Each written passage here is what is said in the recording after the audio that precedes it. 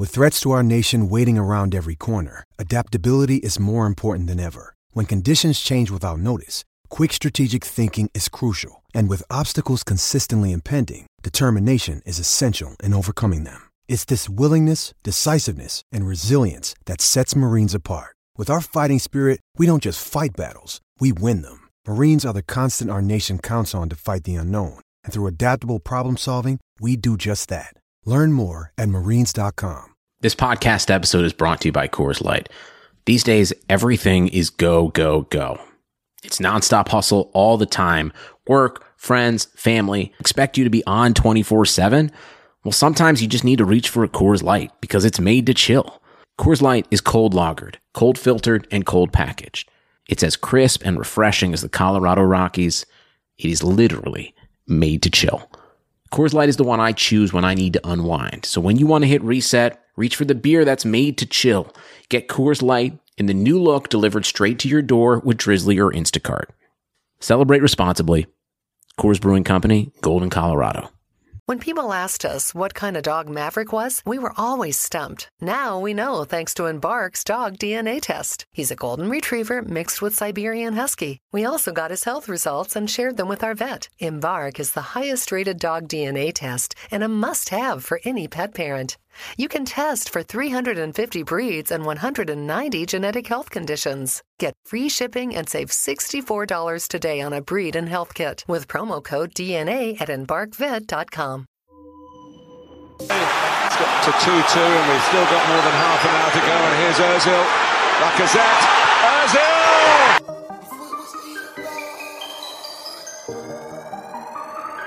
Yo!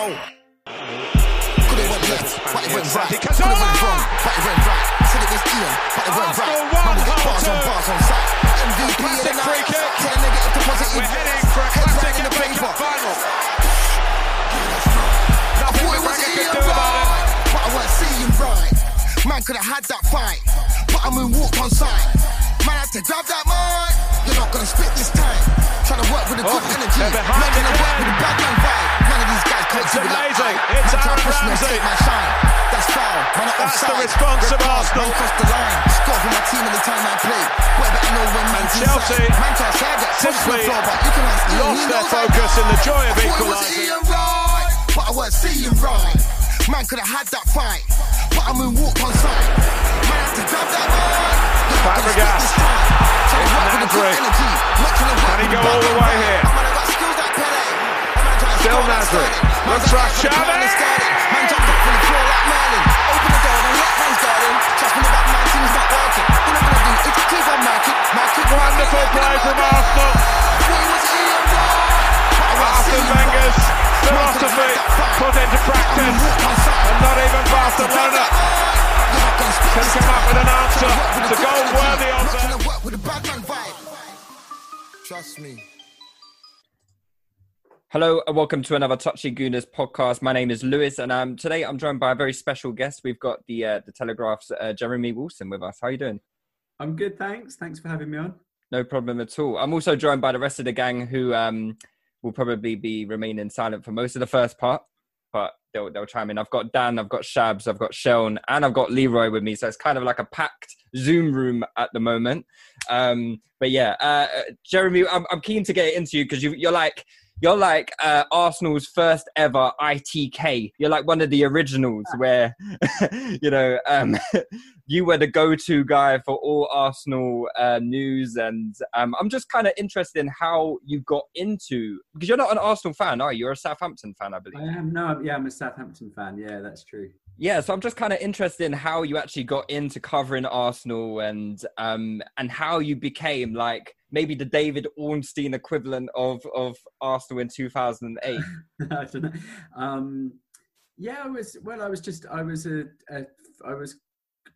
I worked in Southampton before at a local newspaper, and then I was at the Guardian for a time, and then at the Telegraph doing London football, and then doing more across the south. But just an opportunity came up to we at that time, and still generally true. We tended to have one person focus on what were then the kind of four big clubs, which at that point was obviously Arsenal, Chelsea, Manchester United and Liverpool. They tended to be the four, probably in terms of interest as well, in terms of a sort of web hits and the kind of fan base. They were probably the four big ones, and they tended to be the ones as well that, I mean, for a while that was the top four pretty much quite a lot of seasons in a row from memory around that time. And then obviously Manchester City have come along, so slightly changed, and Tottenham as well. We don't mention them on our podcast. I suppose it's become more of a six now, isn't it, in the last few years? But at that time, so they kind of put one person on sort of reporting, covering those clubs most of the time. So I was keen to do. I had the choice between Chelsea and Arsenal at the time, and I was keen to do Arsenal. Chelsea were probably doing a bit better in the league, and actually Chelsea was a bit more where I'm still based a lot around the south. Chelsea was a bit more convenient to cover as well. But I wanted to do Arsenal because I was interested in Arsene Wenger and the sort of wider story of whether at that point you'd just been a few years into the stadium, slipped back a little bit. Manchester United, Chelsea were tending to win the league, and I was really interested in that sort of narrative of can you do it like he tried to do it? Can you go for the young? At that point, is building the Fabregas, Van Persie, Denilson. There was a lot of young players in the team, Bentner, and trying to build Adebayor, trying to build this young team that could maybe take out Manchester United and Chelsea, who obviously had the much more established players in their team. That, you know, there's the sort of John Terry, Frank Lampard team, and United had sort of Rio Ferdinand, Ronaldo, Rooney, and I think Arsenal actually. So I was attracted to that, following that kind of narrative, and I think Wenger's really interesting anyway. So I thought, yeah, I'd like to cover Arsenal, and spent about 10 years, really to the end of Arsene Wenger's time covering them. Yeah, I think it's fair to say that you got the you got a quite changed and seasoned Arsene Wenger towards the end of his tenure, and I was just I was wondering what were the differences between Wenger when you first started covering Arsenal and then towards the latter, because to us obviously it seems like an obvious thing to say, he did age on the job, and it did seem like the job was really getting to him, and it was quite sad towards the end, just seeing him, deteriorate kind of. At the start, when I first came in, he was still very much, this would have been, I did a bit of Arsenal in 07 as well, and even 2006-07, but not sort of full on. So from 2000, and as I was coming in, it was still very much that time when Arsene was the kind of the great man, the messiah, the kind of, and there was a reverence, even with some of the journalists as well, and definitely in how he was viewed. There wasn't that kind of Wenger out swell that happened in that period. There wasn't any of that. The people that became of the fans that I got to know, who did some of the fanzines or from the Arsenal Supporters Trust or the different fan groups. I'm thinking back to them. They were all still really Wenger's the king sort of thing at that point, and obviously a lot of people at different stages along that time kind of got to the view that he should go. So definitely at that point, he was still at the kind of back end of that.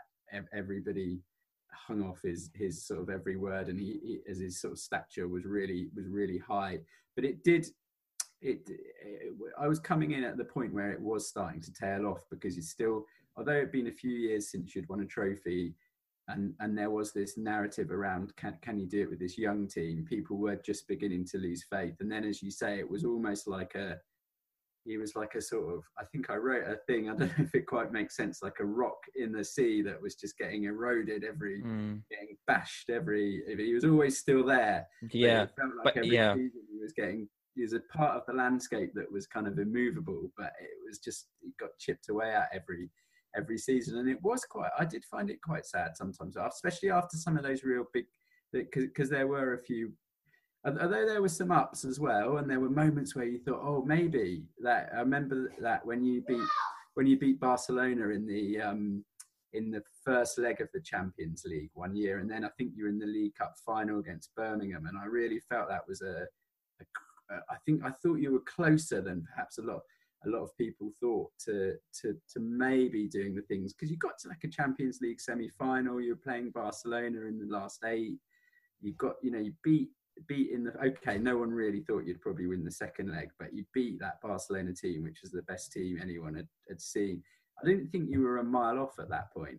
So there were moments where he looked like he might get back to it, but overall it was that gradual chipping away, and he did. And after some of those real walloping defeats, there was a few as you don't remind me, Jeremy, please don't remind me. I still have nightmares.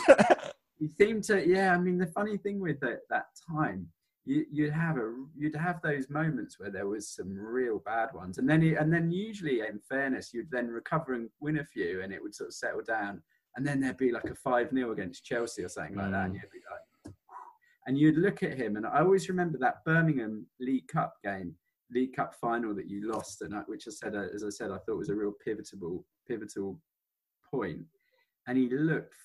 After some of those real big defeats, he looked, when you were up, we had the sort of privilege of being up close sometimes, and he looked physically different. He looked grey, and he looked haunted by those straight after those games. Yeah.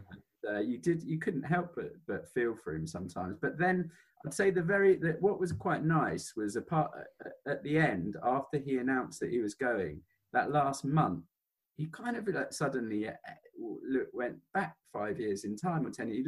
It's like the world had shifted, and you see him now, and he looks radiant. Yeah, and it was like rejuvenated. You like that in the last month as well, of the after he'd made the announcement. That last month was really nice covering him. Actually, he was much more chatty, because he'd gone a bit, in his shell, and a bit at times. I think he sort of felt everybody was out to get him a bit, and or had gone into that sort of siege feeling. And in the last month, he came back to the sort of much more. Although you'd have weeks where he was chatty and in a good mood and was very expansive, the last month he was fantastic, and that was quite nice that it was like that, even though he didn't quite sign off with the. It's a shame about the Atletico Madrid semi-final, because that would have been great if he'd gone out with that. Sure. Just going back to, obviously in 2008 was when you said, where we started to really tail off, and obviously there's so many theories as to why that was. One being mainly the move to the Emirates, which was obviously always used as like this kind of an excuse for Wenger a lot of the time for, he didn't have the funds available to him. The club was sieged with debt that didn't allow us to spend. How much credence do you give to that? And what part of the blame does Wenger have to take, and how hampered and hamstrung was he actually?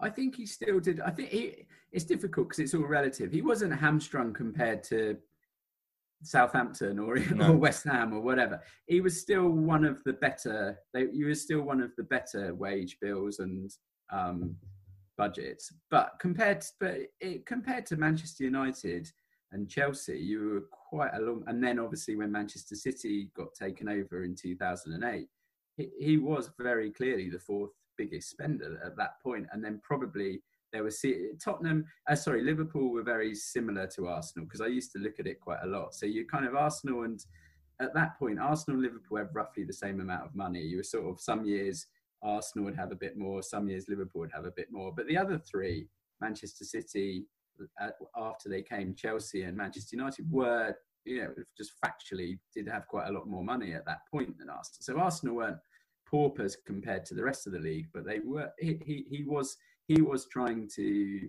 win a league, certainly with a bit of an arm tied behind his back. Okay, you could say, well, Leicester proved it was possible, but I mean, that was pretty exceptional season. So I think what he was trying to do was would have been a massive accomplishment if he had done it. And I think he did his really good. I think he did still, on balance. It wasn't the heights that he'd hit before, but I think that period, I know that not everyone will agree, and absolutely fair enough, but I feel that period from 2008 to the last year or two wasn't. I don't think if you look at the spending and everything that happened, I don't think you can say it was a failure, or it was bad, it was terrible. I don't think that doesn't really make sense to me. It wasn't as good as he had done before, and it wasn't what people hoped for. But if Mikel Arteta did that in the next 10 years, I think people would say, yeah, he's done a pretty good job there. Got top four pretty much every year, won the FA Cup a few times, got into the latter stage of the. I don't think people would be saying, "Oh, that's rubbish." And it got a bit like that with Wenger. I think it got a bit too polarized, and I didn't. Nothing was ever good enough. Yeah, I would defend his record from. It wasn't invincible and exceptional and the Messiah and all the rest of it, but I think he did a much better job than people gave him credit for in that period. I think where I think some of the criticism is probably most valid is you then had that period where there was a chance. That year Leicester won, and the year after it was a kind of transitional period for a lot of clubs, and you'd started to pay off most of the Emirates. You'd spent big on. For the first time, he was spending on transfer fees more than he was selling, if that makes sense. A lot of the years it was more or less flat, and the wage bill was quite decent, but the actual in and out was pretty flat. But then when you had that around the time when you had Ozil, Sanchez, that year Leicester won, and perhaps 1 year after that, I think there was an opportunity there to win. And I think actually you had that, as I said before, that year. There was obviously the year when Eduardo broke 2008 was that? Close. Yeah, that was probably 2008, wasn't it? And then I think a few years later, maybe 2009, 10. I didn't think, although you tailed off really badly after the League Cup, I didn't think you were a mile off that Fabregas Van Persie team. So I don't think his work was. I thought he did a good job in that period, but he was the problem was you'd moved to the Emirates and Wenger himself had set it up that we want to become the best club in Europe. We want to, that was after what he'd done, we're going to the next level. So, by his own hopes and expectations, he didn't make it. So I can understand, and people were spending a lot of money on season tickets, but I still maintain if you just looked at everybody's circumstances, he did a good job in that period. And then maybe a bit of a slight mischance in that season or two when Manchester City were kind of when Pellegrini was there, they weren't so good. Chelsea were chopping and changing. Ferguson had left Manchester United. There was a window of opportunity that didn't quite miss, but I never bought into them. I did find to that period when everybody was sort of portraying Wenger as a sort of as an outright failure. I thought that was completely unfair, really. Sure. It wasn't what everybody had hoped for, but it wasn't the other either. I think it got a bit too. But that's football. That's how everybody treats football. That's life, really, isn't it? That people are very polarized. One extreme to the other, kind of thing. Yeah. It's. I think as an Arsenal fan, just looking back, I 100% agree with you in the fact that there were several missed opportunities where Arsenal really had the chance to push on or make some headway, but there was always this kind of feeling that Wenger was a bit of a diverer in the transfer window. He was a bit gun shy. He didn't pull the trigger on targets that could really have been key to making that leap. And I was just wondering maybe if you had any insight into, like, for example, the Luis Suarez deal, very infamous now, but a signing like that really propels Arsenal when we desperately needed a striker. And I was just wondering, I think that's a fair point, and I think the one that gets me, there's a few that because when I came in and I was saying that I didn't feel like you were a mile off with that. You had the basis with that young team with Fabregas, Van Persie. There were some good players in that team. There were more good players. Shavin was good for a year or two. It was an Uruziki. There was a Walcott was doing okay at that point. You had a decent, Clichy, Sanya. It wasn't a bad. It was a bad, but that was the frustration, really, what you say, because Suarez was a fair point, but Alonso he nearly got near, and you think what Alonso then did at Liverpool and Madrid, and then you think what you were missing, just that it was that one or two player, and that was infuriating, really, because you could. I don't know. I kind of say when I watch these, I sort of think, well, I can't know more than Arsene Wenger and all his scouts. But it was sort of seemed so obvious to everybody that one or two, the right centre back and central midfielder added to Fabregas, Van Persie, you suddenly, we're there kind of thing. And it never, and they weren't always the most expensive, or they weren't impossible deals. And even Suarez now, what was that? Was it 30 million plus a pound? 40 million and a pound, I think. Sorry, my memory's going. But that would have been a bargain if they'd have done 45 or 50 million, wouldn't it? In terms of how good he was. So they definitely didn't back himself. And I think, I do think that when he did get the money, a bit more money, it wasn't Manchester City money, but it was more than he'd been working on for a few years.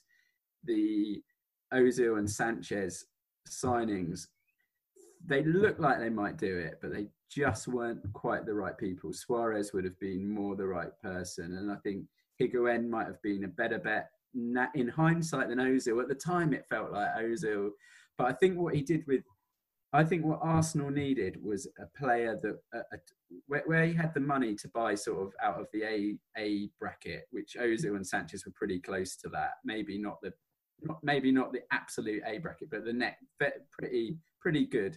So he had the money to say pick two people of that sort, and I think he needed, as well as the player, he needed the personality with it, and that would a real like nasty winner, not nasty, but a real winner. And I think, that like you had when you had Vieira in the team, and like Suarez might have given you just something with a bit of, and because Ozil, as lovely player as he is, Ozil's not going to pick up a team by the scruff of its neck and make it better. He'll make a good team. He's like he's the oil, and he'll make a good team maybe a bit better, but he's not going to be the driving force to pick up a team that's not quite there. And so I think and Sanchez was in the end, where he got a bit sulky and all the rest of it, was a bit the same. And I just sort of felt like the selection of those two, if you had 30-40 million at that point, just didn't quite come off, which was a shame. Yeah. Lads, I'll open the forum to you guys. If you've got any questions to put towards Jeremy before he shoots off. Does Dan, do you want to start? Yeah, I do have a question. I'm particularly interested in finding out the process of where, if you get a story, how do you source it? How many people do you have corroborating the story? Do you have to run it by a certain person? So just the whole process of doing a story on Arsenal, maybe even a story that the club might not like. Like, what is the process here?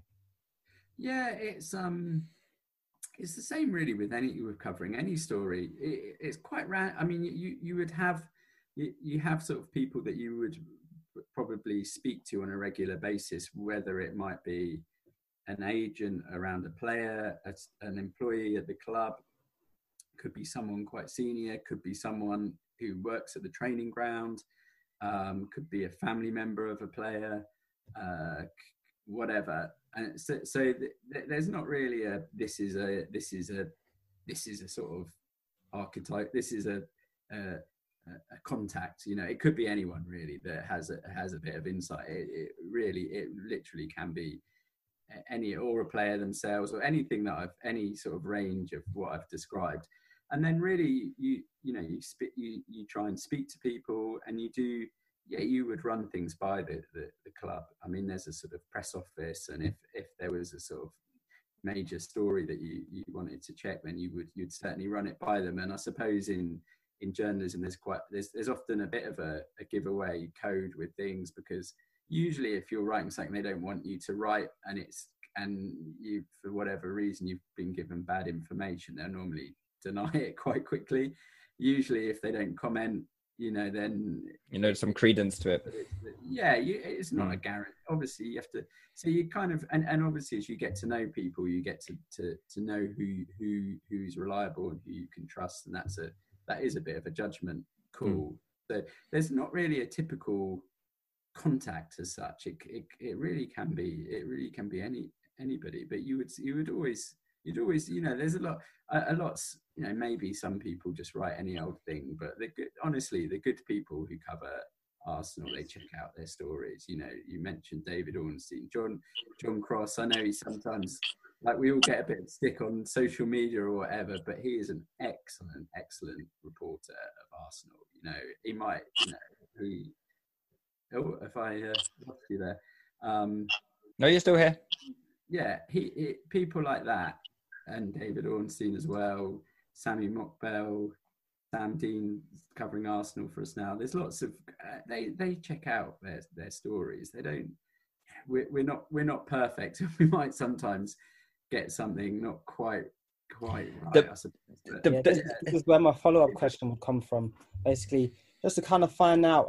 So a lot of Arsenal fans kind of attribute our bad transfer dealings with even Ivan Gazidis and his relationship with Arsene Wenger. So and also some of the rumours coming out. So of course there this famous quote of Gazidis saying, in a few years' time we'll be one of the best in Europe. We'll be competing with the likes of Bayern Munich and Barcelona. So kind of finding out how do the senior team Arsenal, how do they communicate with the media? What's the relationship?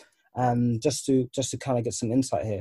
Yeah, it's really there isn't a kind of set answer to that. So generally, in terms of if you're quite new to covering Arsenal, you go to the press conferences. If you had something to put to someone, you'd speak to someone in the they've got a sort of 4 or 5 people that you might go to who do various things in the press department, and you'd go through them. But then as time develops, you go to events, you go to things, you might get the chief executive might do a briefing and or you might be at a European game and have a coffee one morning. And so like relationships develop and form. And so a chief executive might speak privately sometimes to a journalist that he knows, and that would be the same at any club.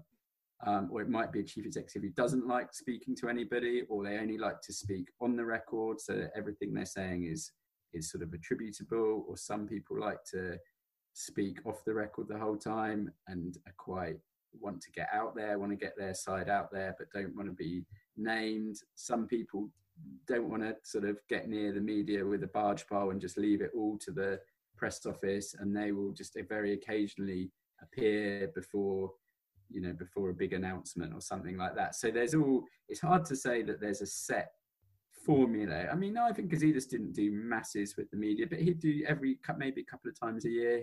We would go and see him. So I suppose I got to know him a bit through just the fact that I would be the one who'd generally turn up at things, and then you just naturally get to know someone a little bit. But I don't think he is someone that played any sort of media game at all. He's pretty straightforward, really, what he did. And I don't know Raul Sanlehi and Vinay because, as I say, I've not been covering it day to day, but I think they've come and introduced themselves to the media. I don't think they do a whole lot of stuff. I don't get the impression Arsenal is some clubs are a bit more leaky and brief stuff and favourite journalists. I don't think that happens a huge amount at Arsenal, but that does happen in football and journalism, and it's just like sort of human nature, really, that you get relationships with people, and that you obviously as a journalist you try and develop them, but you're only going to develop long-term relationships with people if you are trustworthy and they feel like you're fair and you don't sort of break their trust on things. So which is the same as any relationship with any person you meet, really. They're always a bit more as they trust you more. Just going back to your first point, though, I feel like the standard that you guys are held to by the general public is absolutely bananas. It's like if you get one thing wrong, it really gripes me, because it doesn't mean your information is wrong. It doesn't mean your information is wrong just because Arsenal do not go and sign X, Y, Z. It must be frustrating for you. You have to have a bit of a thick skin on social media. Actually, sometimes it's quite useful because you do stupid, like anybody. Occasionally, doing 3 or 4 stories a day, you're busy or whatever. You're tired, and you make a little mistake about so and so signed in this year, or has got a 2-year contract and he's got 3 years left, or whatever. And social media is a great. You're right though. People read it. People pick up everything. So it's a great corrector if you do a silly mistake. So I've had that before where oh Christ, whatever, I said that he was signed for 10 million and it was 15 or whatever, and I check and and I have changed 1 or 2 things when I've seen that. But in terms of the transfer stuff, it is difficult because if you say a club's interested in somebody, then that's usually sort of taken as they're going to sign them, and if they don't sign them, it's kind of your fault or whatever. So it's you do get that. The one that I always used to get was I still get it sometimes if I mention it, was about the transfer war chest, because we used to do a sort of, we used to try and figure out what Arsenal had to spend, and we were pretty good at it because it wasn't really that difficult because it wasn't that much. It wasn't that much. They publish accounts, so you can kind of work it out. You know that they're going to keep X amount of money to pay the stadium, I think there's a certain amount of security against the stadium. So you can basically work it out really once you spoke to a few, and then you might put it on and say, I reckon it's about 50 million this summer or 40 million, and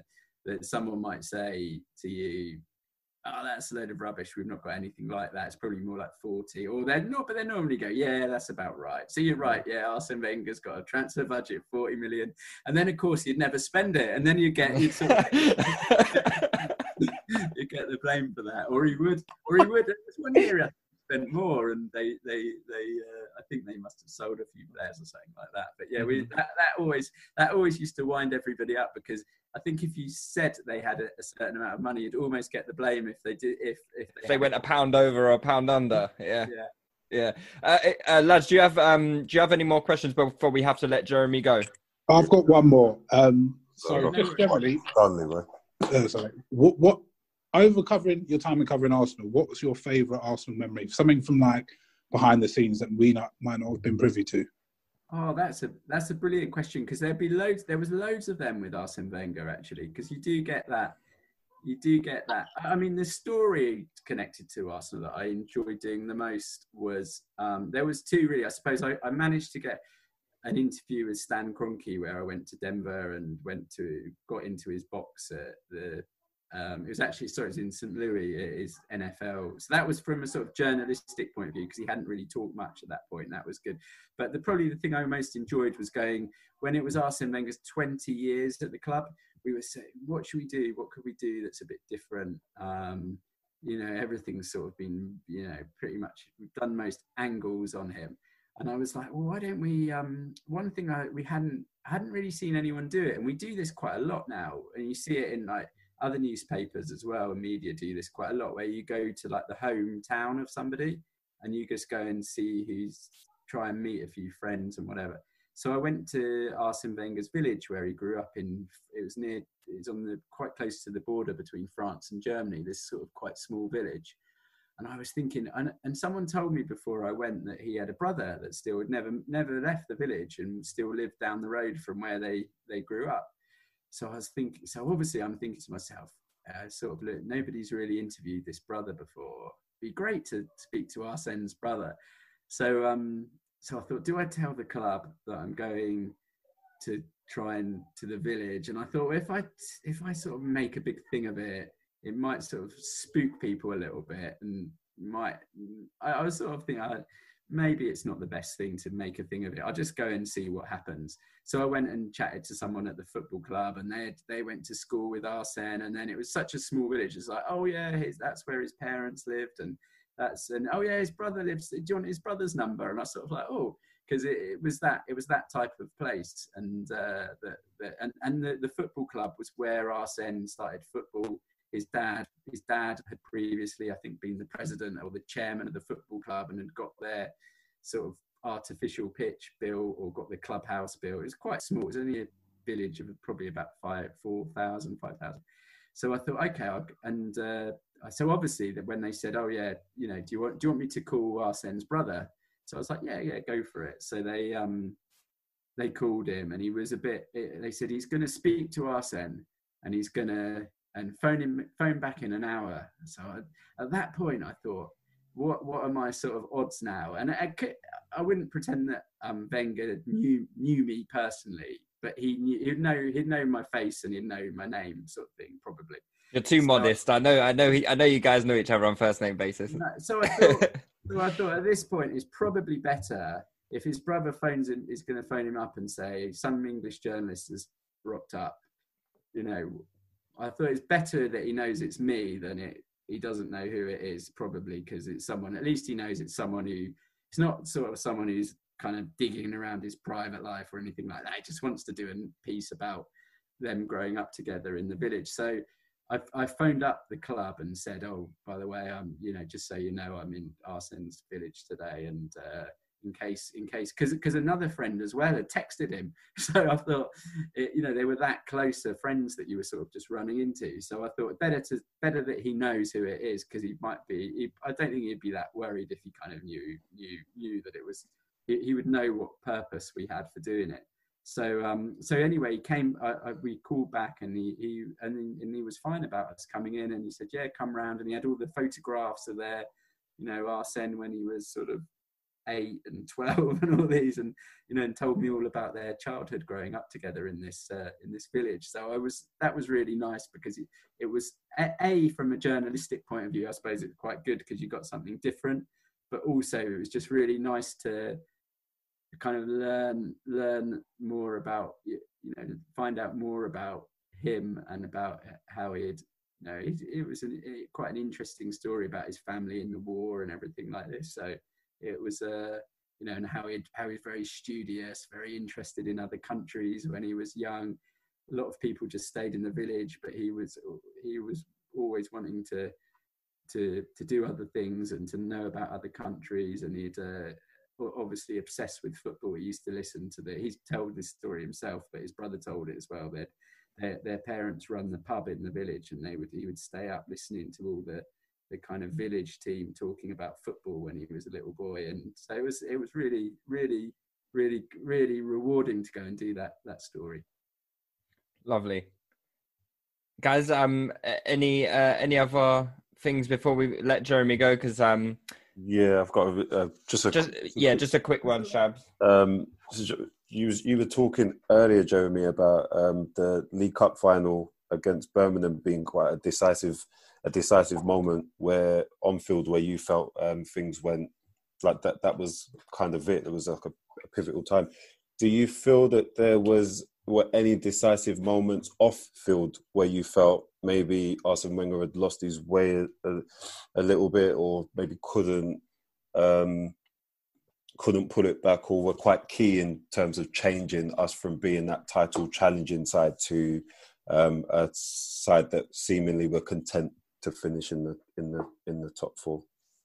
Yeah, I think that's some my because everything blurs into a season a bit, but I think it was that following summer or the next summer so there was the summer when Fabregas said he wanted to leave, but then he was sort of persuaded to stay for a year, as I remember it.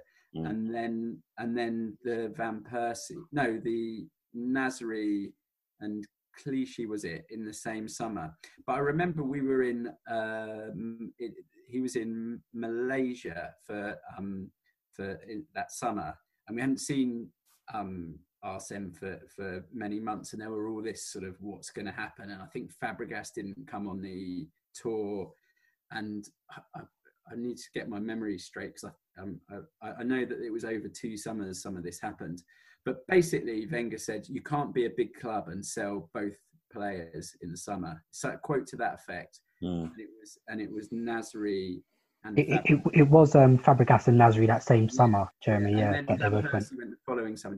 And Van Persie, and that was right. So we were in Malaysia. They got off the plane, and we had an audience with Arsene and then Van Persie. And Arsene was I thought he was really strong. He was like, you can't be a big club if you sell both of them. not going to happen. And Van Persie then came in, and Van Persie could be quite straight talking as well. And he was like, you know, pretty sure that he didn't want Fabregas to leave. Yeah.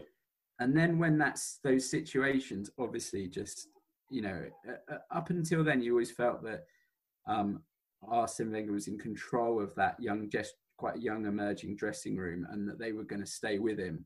And at that point, you realised they weren't going to stay with him, which was quite sad in a way. Whether it was money, whether it was ambition, perhaps a combination of both, they felt like they weren't going to win. And that was the sort of moment where you thought, well, and I think it was quite symbolic once Fabregas wanted to go, because he embodied that team, really, that youth policy and everything like that. So I think that was the sort of off-field thing, and then Wenger lost a little bit of faith that summer as well. Just having said I'm not going to lose both of them, and then the kind of reality of what you would lose if you ran them into their contracts and whatever, and just the reality that they weren't going to sign kind of hit home. And then obviously the same thing happened with Van Persie as well when he had to sell him to Manchester United. But I think it was that summer when you saw really that team was disbanded, and he actually did. He was quite resilient to go. I thought Wenger to rebuild again, because there was a period there where you didn't have a great team. And I remember that weird summer when you had kind of like all those players turned up on the last day. Santos, Mertesacker. That must have been fun to cover. Yeah, how you got to that season? Really, I never was pretty. Weird. I think that was the year Van Persie sort of carried the team, wasn't it? Yeah.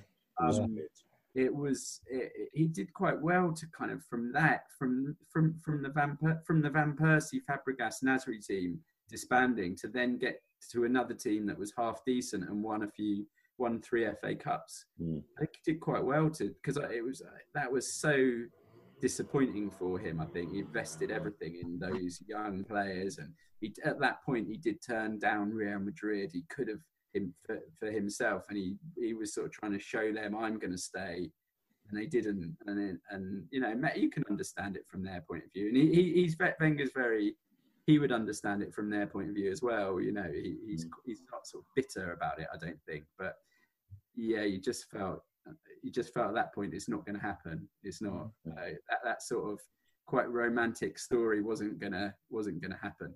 No. So that was key that summer. But I think that was off the back of the Birmingham game, really. That everything sort of a lot flowed from that.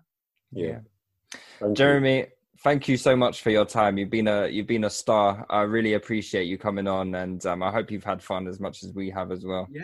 No, pleasure. Thanks for having me. Thank you, Jeremy. All right. Cheers, guys. See ya. Bye. This year has us all wanting to be healthier, and that includes our eye health. But how do you get vision coverage if you're retiring? It's actually pretty easy. VSP, the vision coverage many people get through work, offers individual vision plans. Enroll anytime, on any device, and start using your benefits the same day. You don't need to be an employee to get employee-level vision coverage. Visit VSPdirect.com today. That's VSPdirect.com. So lads, obviously that was great for Jeremy to come on and share some time with us. What did you guys take from that section that most stood out to you? For me, man, we really missed a trick, man. It just feels like that Project Youth team, it was nearly there. It was actually nearly there, and we could have actually gone and done something. We just need a little bit more courage and a little bit more investment at the right time. And if we just had David Dean to push him over the edge, I feel like he could have done it. But after that, once we lost our way, after that 2011 season, we kind of lost it. So it's just a bit sad at the same time. But I still remember Wenger quite fondly. Like, he's still a great uncle to me. But, you know, it's just sad. Yeah, I agree with Leroy as well, because I remember...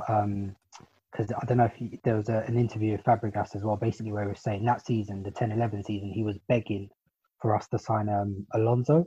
And you remember as well, Alonso Bear wanted to come, and the Pete, and it, like Jeremy said just previously, it really wasn't that much. Do you know what I mean? So imagine we had Alonso in that team, like next to Wilshere, for example, that season as well. And then maybe just another centre-back to play alongside Cos, and it was one of those things like you hear that rhetoric where Arsenal were only 1-2 players away from like winning, but generally that team was about 1-2 players away from winning. Like if you had another centre back and a good centre mid, I think we were there, man. We were there. So it's a real shame. And yeah, for me, after that 10-11 season, I do think Wenger lost his way, and I think things were never. Even though obviously we'd won a couple of FA Cups in seasons prior, we haven't had a team anywhere near as good as that 10-11 team since, and that's. And we're talking over a decade ago. So, and we've got a long way to build to get it even anywhere near back to that level. So, yeah. Yeah. Again, I'm gonna just say I agree with you both, and I think the thing that stood out for me as well, what Jeremy was saying was less so about the player, more about the personality, and that's something that that resonated with me because that's something that I always felt. We were a type of player away from the dressing room, and I think maybe Xabi Alonso didn't represent that bite in a player, but I think he as well as his technical quality, he would have brought a degree of professionalism and the winning mentality to our dressing room as well. I think he would have. I think he would have just brought that there behind the scenes as well, and so I think definitely a personality type or two was missing, man. But it does feel like, yeah, man, we were always so close yet so far. What did you guys? Sorry, go on, Dan. Yeah, just to put in there, I think for me it became very clear that that Wenger was really very much an idealist, and I think Jeremy said it right, that everyone said it was so obvious that one or two players were really just the missing pieces. And I think Wenger was just trying to go against the grain. Yeah. And similar with the signings that he then said. So he bought Ozil and Sanchez, but he could have bought Suarez. Maybe that Suarez still wasn't even going to happen anyway. But Higuain, really needed a striker. He could have bought Higuain and a different creative player or a different winger. I think Wenger was very much an idealist, and that was in the end his downfall, I think. He was pretty much going against the grain. But one thing I will always admire Wenger for is his bounce back abilities. I think it's something I've never seen before in football management, to be honest. Because if you describe that summer, we were basically finished. Losing Nasri and Fabregas in one summer, he somehow managed to have quite a good transfer. We get Mertesacker was very good serving for us. Ateta was very good serving for us. And that team, even though that team wasn't as good as the team that Jeremy has described, which was on the brink of maybe continued success if we made the right signings, that team still ended up being successful, had a successful period under him. And there were so many times where, as an Arsenal fan, thought, "Now we are done, we're finished. We're not getting top four. We're not going to do this." And then somehow he turned that around. So I will always admire his resilience and his bounce back ability. And of course, he brought all of us great memories. So it was good talking and listening to Jeremy about him. What did you guys think? So I think Jeremy was kind of like, you could tell he had a lot of admiration for Wenger.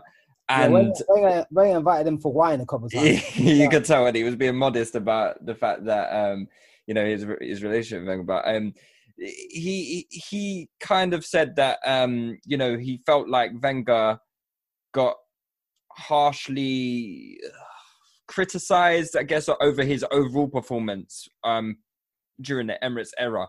I know you guys probably gonna have different feelings towards that. How do you guys feel that Wenger's performance, say post Highbury, so Emirates era, do you feel like Wenger is harshly criticised during that period, or do you think that the criticism is just? Oh, okay. I'll go. Go on, Sean. Yeah. No, I was. I think the criticisms were definitely justified.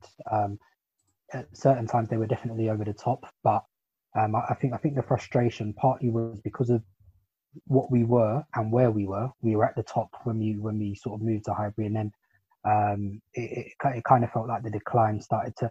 Not that it happened too quickly, but it felt like we didn't help ourselves at times with certain decisions we made, certain decisions around the squad. Like if you think back to 06 when, and this always pains a lot of Arsenal fans, Ashley Cole went to Chelsea. That should have never happened. I was even watching that Vieira and Roy Keane documentary Vieira was like, when he left, he was like, he thought Ashley Cole was going to be the captain of Arsenal for the next decade. You know what I mean? So there were just decisions that were made sort of every summer, every season. That just felt like it hampered us as well. And obviously from what we were quite an all-powering, very athletic team.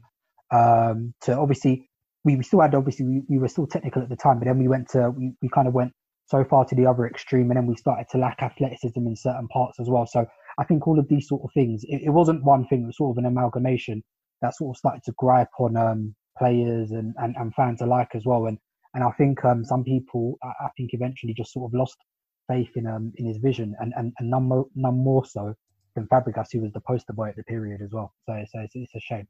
And but yeah, unfortunately, I do feel some of the criticism was definitely justified, even if it was maybe at the times a bit over the top as well. Don't you boys, sorry, just to butt in quickly, don't you boys think though that even after Fabregas and Nasri left, and when kind of sort of got a decent enough core of players back in, and he also referenced the Leicester season, and you guys, for me, one of the most critical summers where we really missed out was the summer where we just signed Chag on free. That was ridiculous for me.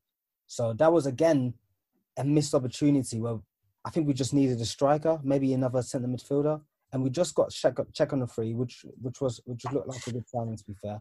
And I think generally, if we would have had midfielder and striker and completing this team, we would have very much competed with Leicester all the way through.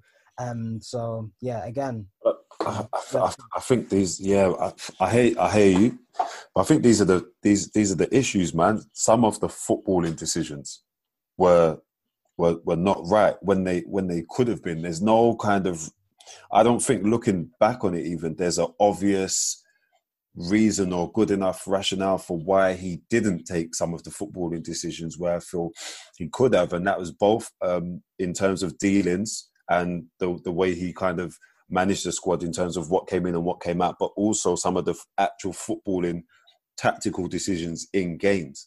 And for me, like I'd always feel like the criticism is just if you go out and lose to Chelsea 5-0, if you go out and get slapped 6-1, if you like, Arsenal is a big football club, so losing game those heavy defeats really, man, have swiped some credibility from the club. Like, it's like trying to live down 8-2 is like there are teams who don't have the quality, who will never have the quality that Arsenal had, who just won't go out and lose 8-2. It's just not going to happen. So for me, it was about some of the decisions. And I know Arsene Wenger he is an idealist. He's a purist. He believes in playing the game a certain way. And, sometimes this was the price of playing expansive football. You leave yourself vulnerable and open at the back. But there were some times where we can all see the structural issues in terms of how he set the team out. But he wasn't reactive enough, or he wouldn't adapt them, or he wouldn't make substitutions quick enough, or to change games. Like it just felt like, what is going on here? So yeah, man, I do think it is harsh. There's so much sentiment attached to it because of who he is, but some of the criticism is just for me. Oh, sorry, I thought Leroy was going to talk. Never mind. I've got quite a lot of listeners' questions here. I think unfortunately, a lot of the listeners thought they would actually going to be able to put the questions to Jeremy. But yeah, guys, we didn't mean to con you, but we'll answer your questions for you, innit? So we'll answer the questions for you. So let me start from. We've got fucking loads. So let me try and pick up some of the better ones. Okay, so I'll start from our Discord server, actually, because we're giving priority to those on our Discord to get to ask listeners questions. Sorry, so 24_K_G. He says, what has been Arsenal's biggest regret in his 20+ years at Arsenal? Any takers? I think it's got to be for me, like, those missed signings that were gonna take us to the next level, like those seasons where we were just like one player short. It has to be those, because one league title in you know, one of those seasons really changes everything. You know, the way he's looked at, the way, you know, maybe our future, you know, they have to be seen as really, really big regrets. It might, but I think these are the ones that I know about and are publicised. But it's got to be one of the three that have already been mentioned. So, well, we didn't mention Cristiano Ronaldo, but not signing him. That's true. I think that was before Jeremy's. Yeah, Jeremy's but that could have been that was you know, the difference of $500,000. So obviously, looking back in hindsight, it's easy to say, yeah, you know, it's easy to say, yeah, should have signed him. It's a no-brainer. But at the time, obviously, he was an unknown team. Suarez, I think Suarez is probably the one that we felt like that would have been, without a shadow of a doubt, a transformative signing for us, man. Even with the deficiencies that we had at the back in our side, he would have made such a difference for us, man. He would have made such a difference for us. So I think he's one. And maybe, again, like maybe Xabi Alonso the thing might have been a regret, or like, you know, it's difficult to answer. But I think, again, the type of player that we just missed out on. Yeah, I think if you ask Wenger this question, he probably wouldn't even say signings, you know. I think he'd say about players that left, and if you could have kept them on, something along those lines. Who do you think? Which player do you think he would have referred to? It probably would have been Van Persie or Fabregas. I mean, they were very. I think they were crucial to wherever we're going. And really, as a franchise, I've been playing a lot about NBA 2K lately, yeah. But as a franchise player, I mean, Fabregas was a poster boy. So he's the one that's come through the academy. He kind of stood for what Arsenal are trying to do. Of course, we're trying to bring people through the academy, but we're also looking to buy the best young talent and then developing them. And he really was the absolute poster boy. And I think it probably would be something around Fabregas or Van Persie. I also think for me, just harping back to that 07-08 season as well, because that team was fantastic. It was generally fantastic. You have to remember that team was, until that Eduardo injury, we were like, 10 points, 12 points clear at the top of the table in February. And you have to remember, Man United at these times had an elite team. That was the time they had Ronaldo, Rooney and Tevez up front. Chelsea had had a fantastic team as well. Do you know what I mean? So, and those were the teams that got to the Champions League final that season. And yet they were 10, 12 points behind Arsenal at one stage. Do you know what I mean? So, and it was after that Eduardo leg break that we completely collapsed. Do you know what I mean? So, but Arsenal were toe-to-toe levels with all of those teams that season. Do you know what I mean? So, I think certain parts of that season were maybe mishandled, because obviously we had Flamini, he was playing centre mid and he was doing a very good job that season, but his contract ran out at the end of the season, and he left on a free to go to AC Milan. We had bought Lassana Diarra at the start of that season from Chelsea, and obviously he was probably thinking that he's going to be a starter. And I think because of the Euros being the end of the season, he thought he was going to play loads. He didn't play, and he left in January. Yeah, that was weird, wasn't it? Yeah, that was really strange. So we had him for like 6 months. And then obviously we still had Gilberto Silva at that time. So he was probably feeling marginalised as well. So we had sort of 3 defensive midfielders who all by the end of the season, they all left. So Gilberto Silva was feeling like Kanye West. Lassana Diarra must be the best player we've ever had that barely played for us. Yeah, like it's really that was a. He ended up being at Madrid. Yeah, he went to Real Madrid. Yeah, you know what I mean? Yeah, that's what I'm saying. He did well for Portsmouth, and then Real Madrid bought him. So, but you got to remember this. So that season, we were quite, as a team, that was probably one of the last, that and the 2010-11 teams where we had very, very good balance. Do you know what I mean? So imagine that season, we went from having 3 defensive midfielders to start of the next season, we didn't have a single one. You know what I mean? So, yeah, balance. I do think in terms of regret, I'm just trying to think like where this, where our dominance really ended was the, 04. After we'd won our last league title, really. And I'm just wondering, the way he got rid of Vieira, I think even Vieira was like really surprised to be sold. There was constant links away with Vieira before he was sold. And then, 1 year out of the blue, it was like, oh, we've accepted a bid from Inter Milan, you're off. And then the next year it's like Ashley Cole has left. And I really think that's the catalyst for, allowing your big players to leave the club, because we didn't do that before. I'm trying to think, like, during like the early years of Wenger, when was we letting big players go?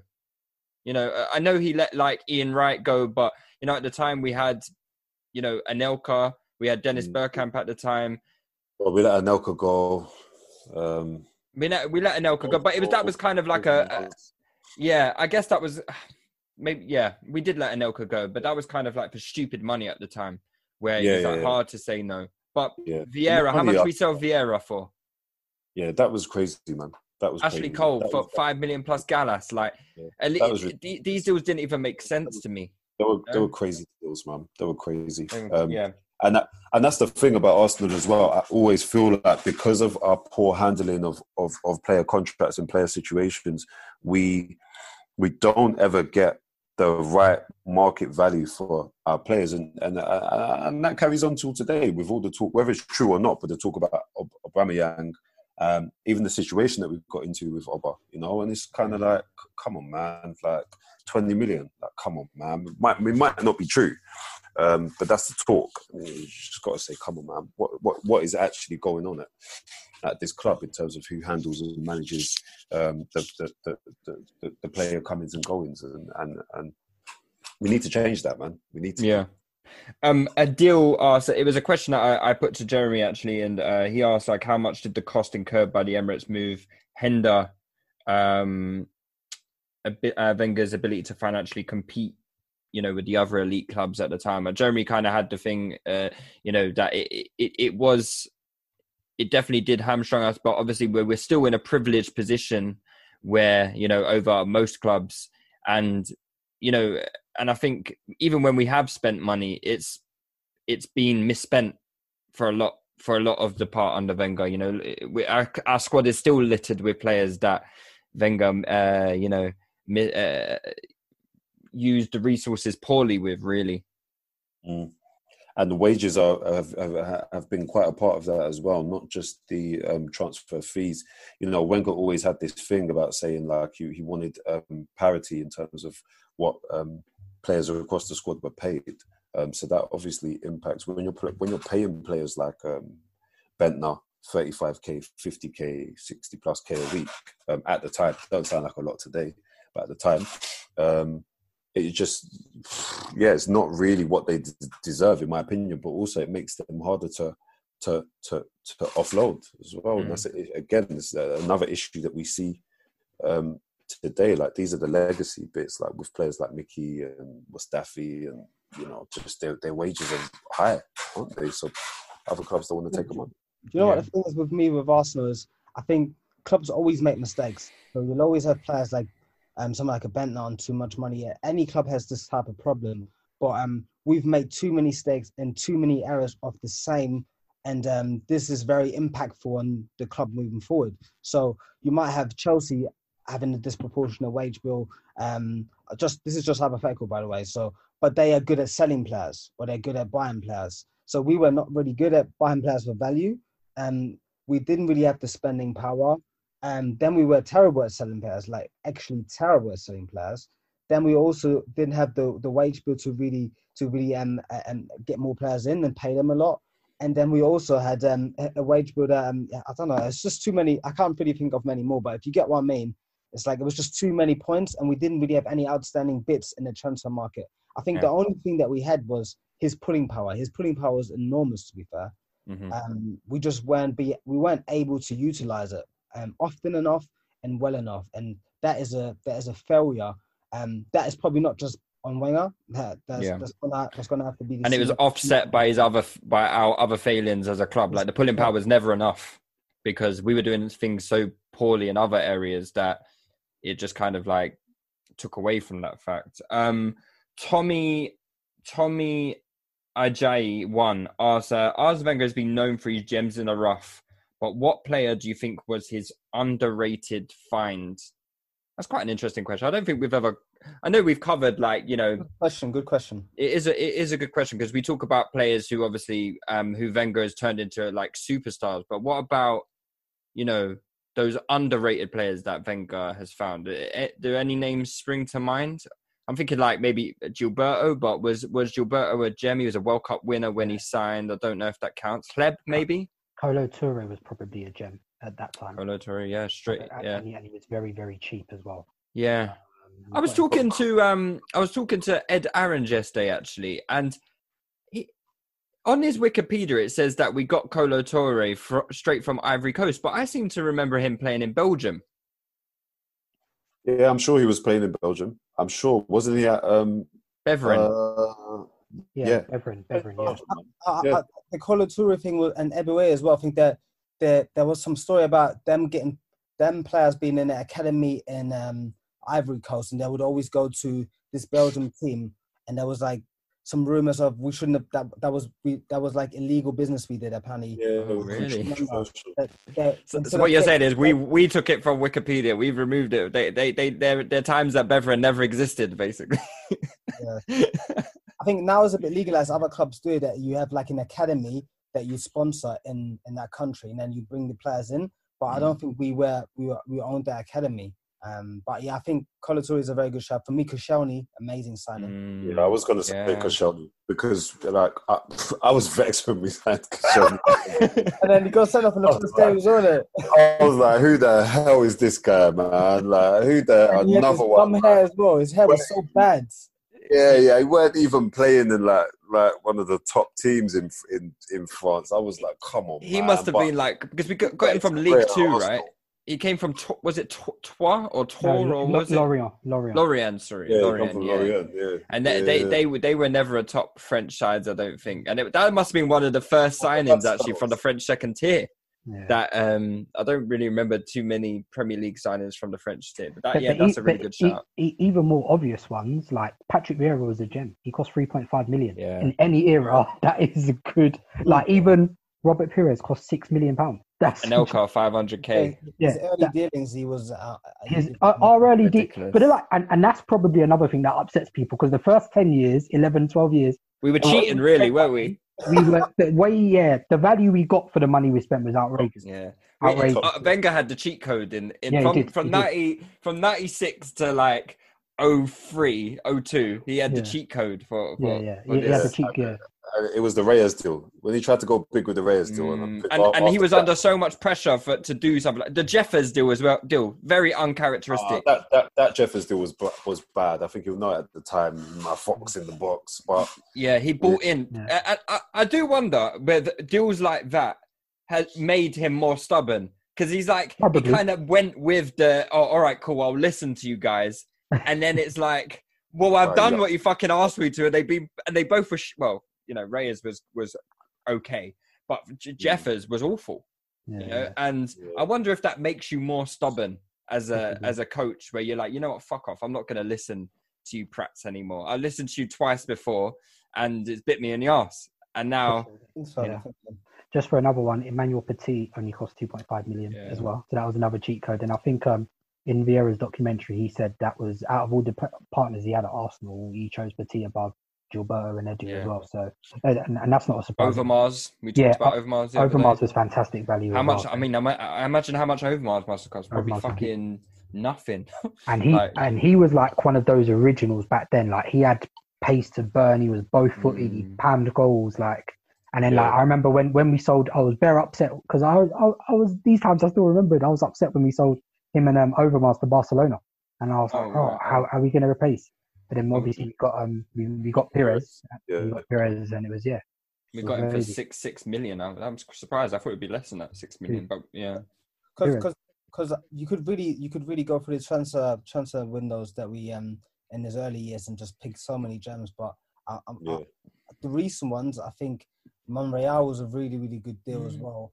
That was good. We got service out of Monreal, didn't we? Yeah. He got years, and he was always consistent and reliable with. Cazorla, of course. Cazorla was mad cheap. Cazorla was because Malaga were having financial problems. Financial issues. Kleb, I think Kleb was quite a good one. You know, how much was Kleb? He like 8 million, was it? 10 million, maybe. About 10. Well, after my memory, I think he was 10, but I might be wrong. Don't quote me on that. But in that region, I'm just looking through some of the deals now. Definitely not Lucas Perez. Some of these deals are awful, man. Cazorla was 17 million. Nacho Monreal was 9 million. Arteta for 10. Mertesacker 10. There was decent money because we had 5. He was there for like him and Mertesacker were there for like 5-6 years, so we definitely got value out of them as well. Yeah, Koscielny 11 million, Nasri 14, and Ramsey 5 million. Decent deal. Yeah, good value. Sagna 8 mil. Oh, very very good deal. Yeah. Riziki 9 million, Pleb 13 million, Alex Song 3 million. Van Persie. Oh God, have we not mentioned Van Persie? Van Persie was cheap. He was like 3 million, innit? 4 million. Van Persie. My God, we paid more for Emmanuel Munia that summer than we did for Van Persie. Jesus Christ, that is nuts. But yeah, let me move on to the next question then. Okay, man like K _ asked, why was the Invincibles team broken up so quickly when moving to the Emirates? I think partly financials. But Vieira was when we talk about Vieira, I think Vieira had to go to make space for Fabregas because they were never going to coexist in the same team at that time, innit? Do you know what I mean? So because none of them were the defensive midfielder, do you know what I mean? So Vieira always had Gilberto, Edu or Petit like behind him, innit? So and I think that was kind of validated because the next season when we played Juve in the Champions League, Fabregas played Vieira off the park, innit? Do you know what I mean? So as a teenager as well. So I think that one was okay. Who went that probably shouldn't have gone. Actually, Cole, we've already spoken about it. He shouldn't have gone. What happened with Sol Campbell? Well, Sol Campbell kind of like... He just went off the rails a bit. He went off the rails. There was the West Ham game at half-time where he left the stadium. He went off the rails. He was having issues with his dad at the time, though, wasn't he? Yeah, he went off the rails a bit. Bergkamp was natural, but he was retiring. Perez stayed for a couple more years, but he was getting older though, isn't it? Remember with Perez, weren't we just... No. Perez didn't go to the Emirates era. Remember he left after the Champions League final. Yeah.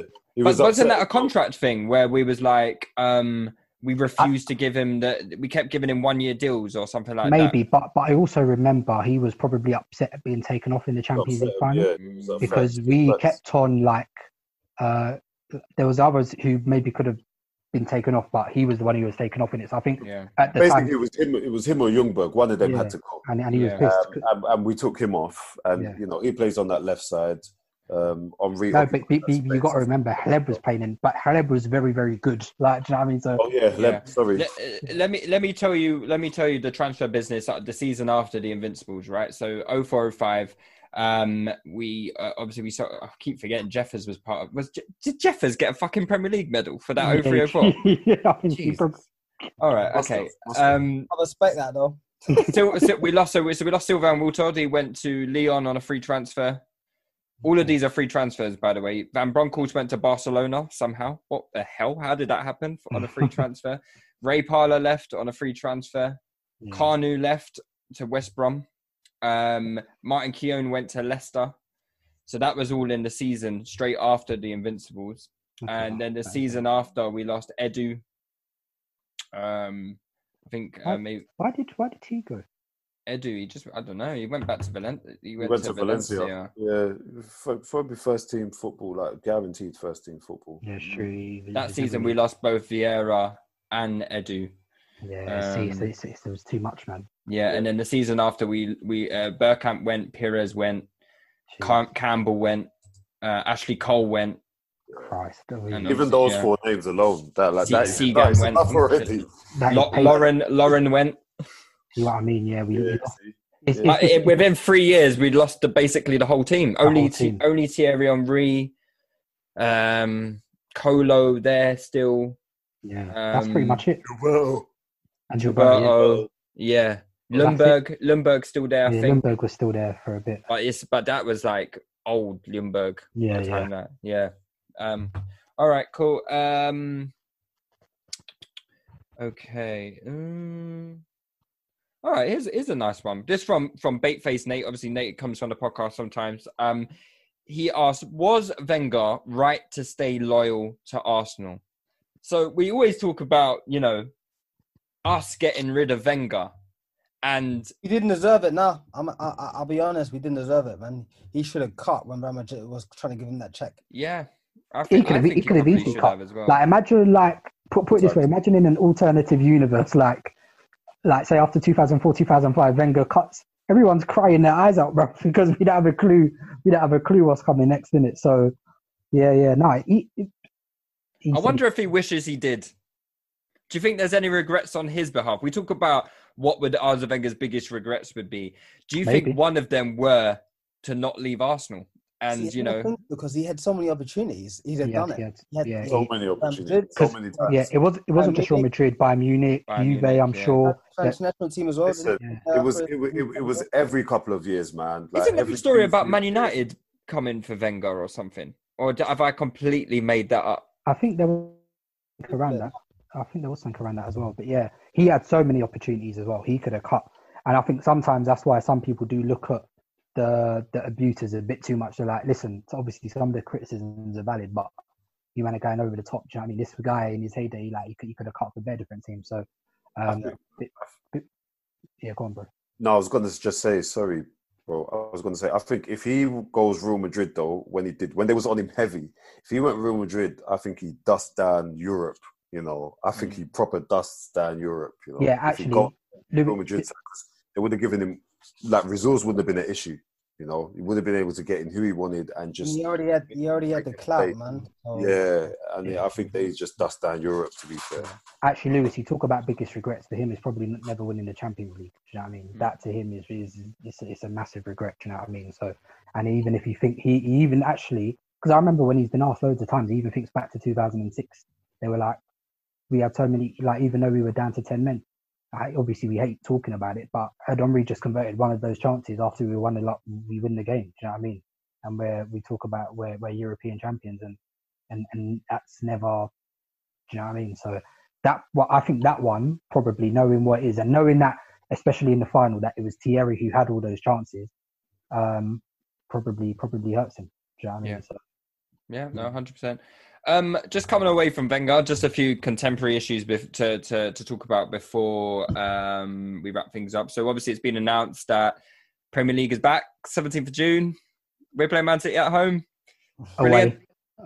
Is it away? Sorry. Yeah, wow. It's away. Even worse. Right. Okay. I tried to make a a bad situation. Try to put a bit of shine on it, But yeah, thoughts on that, guys? Obviously, in my opinion, the Premier League was always inevitable to come back. The money factor. I've been rubbing it in your faces, obviously in the group chat, saying, I was right all along. This is my smug look on my face, so guys, I want you to take it in. All right, I want you guys to all look at me. All right. Yeah. It's a shame Leroy is not on at the moment. To be honest, I think Leroy changed his tune. He changed his tune just in time to be like, yeah, they're gonna bring it back. Is Leo really? I want to look in his eye. I want to look Leo in his eye. But Leroy did say that, that the impact of COVID was not as big as people feared. So that kind of has a ripple effect, and then kind of allows the Premier League to come back. Because I think once it started, and lockdown was such an extreme measure that we never thought we'd experience in life. So we kind of thought coronavirus is going to stay for a much longer time, and there's no way the Premier League can come back in time. And then somehow we're here now, and it's coming back. So and obviously, in quick fashion. Obviously, we're getting pammed. So. Yeah. Who was it that said we're confident? I think couple of the man in the group. Shabs, the ever optimist. Was it Shab? You're saying that? What are you accusing me of now today? saying that I didn't. Saying what I said. No, we're not. I love your T-shirt, by the way, Shabs. It's very very trendy. It's different, man. It's different, No football shirt. Yeah. How are you guys feeling? Like, I've been kind of watching some of the training videos, trying to get back the what's to be excited about, really. But yeah, how do you guys feel it's gonna go? Are we? Say that again. No, I was gonna say, did you not see Martinelli? Did you see him dust down Lacazette? I'm seeing Lacazette looking trim. No, explain what happened. I haven't seen it. Lacazette's looking cut up, but still slow. Yeah, well, all I see is what's his name? Martinelli was off the ball, Laka was on the ball just doing bare bits, and Martinez just comes from off screen and just charges him, just gets the ball. I just thought, that guy's hungry, man. That's what we need from you. He's going to bed. He's got some, he's got some biceps going. Coronavirus don't scare Martinelli, boy. I hope he comes hungry. That garden every day, man. I hope he comes back hungry. I think injuries have to be a legitimate consideration, man. And I think if I look to Germany, especially with Haaland, I'm not sure how serious his injury is, but obviously they've had that period of time with no football. They also had a winter break, so further complicates things. We had a winter break, didn't we? We just had our much later for the first time ever.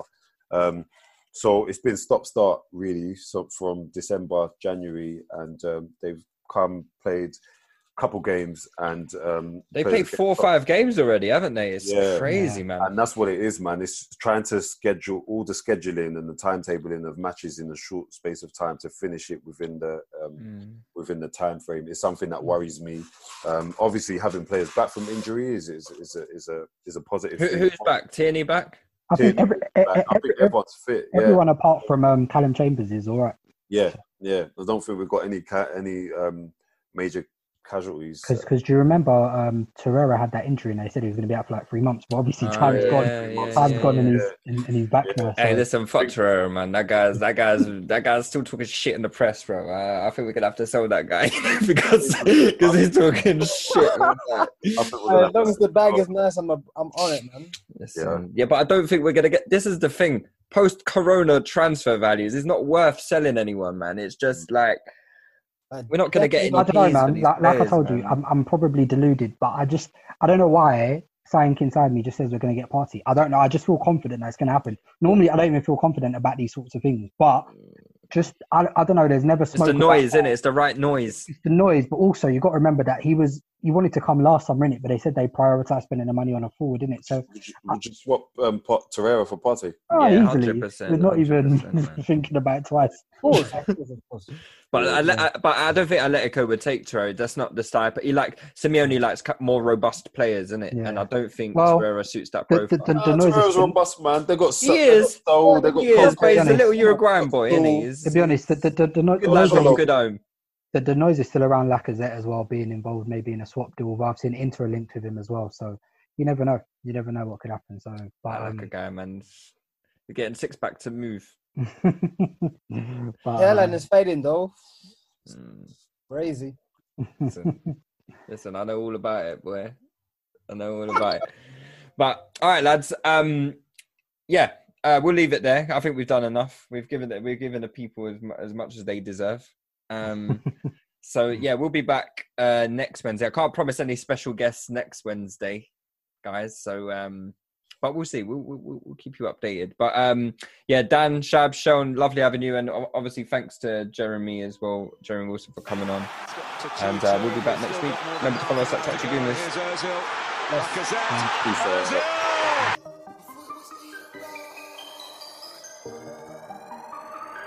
Yo. Could it went left, but it went right. Could it went wrong, but it went right. Said it was Ian, but it went right. Man, we get bars on sight. MVP in the night. Can they get deposit? We're heading for a classic in the paper. Final. Nothing the Braga could do about it. But I weren't seeing right. Man could have had that fight, but I moonwalked on sight.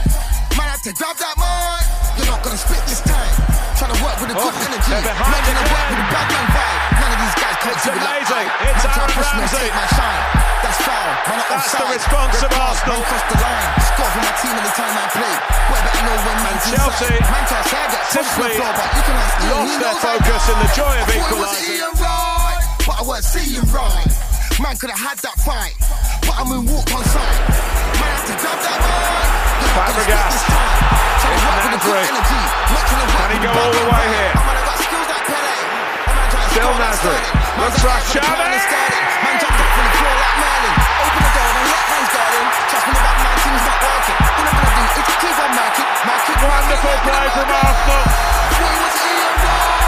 Arsene Wenger's philosophy put into practice, and not even Barcelona can come up with an answer. The goal worthy of them. Trust me. Support for this episode is brought to you by Mrs. Meyer's. A delightfully clean home can make for a delightful start to the day. At Mrs. Meyer's, everything we make is inspired by the garden. With plant-derived ingredients, our cleaning products work like the dickens, leaving your home sparkly clean and your to-do list tackled in no time. So bring a little bit of the outside inside your four walls and bask in the wonder of a garden from the comfort of home. Mrs. Meyer's, rooted in goodness. Shop now at mrsmeyers.com. Sports Social Podcast Network.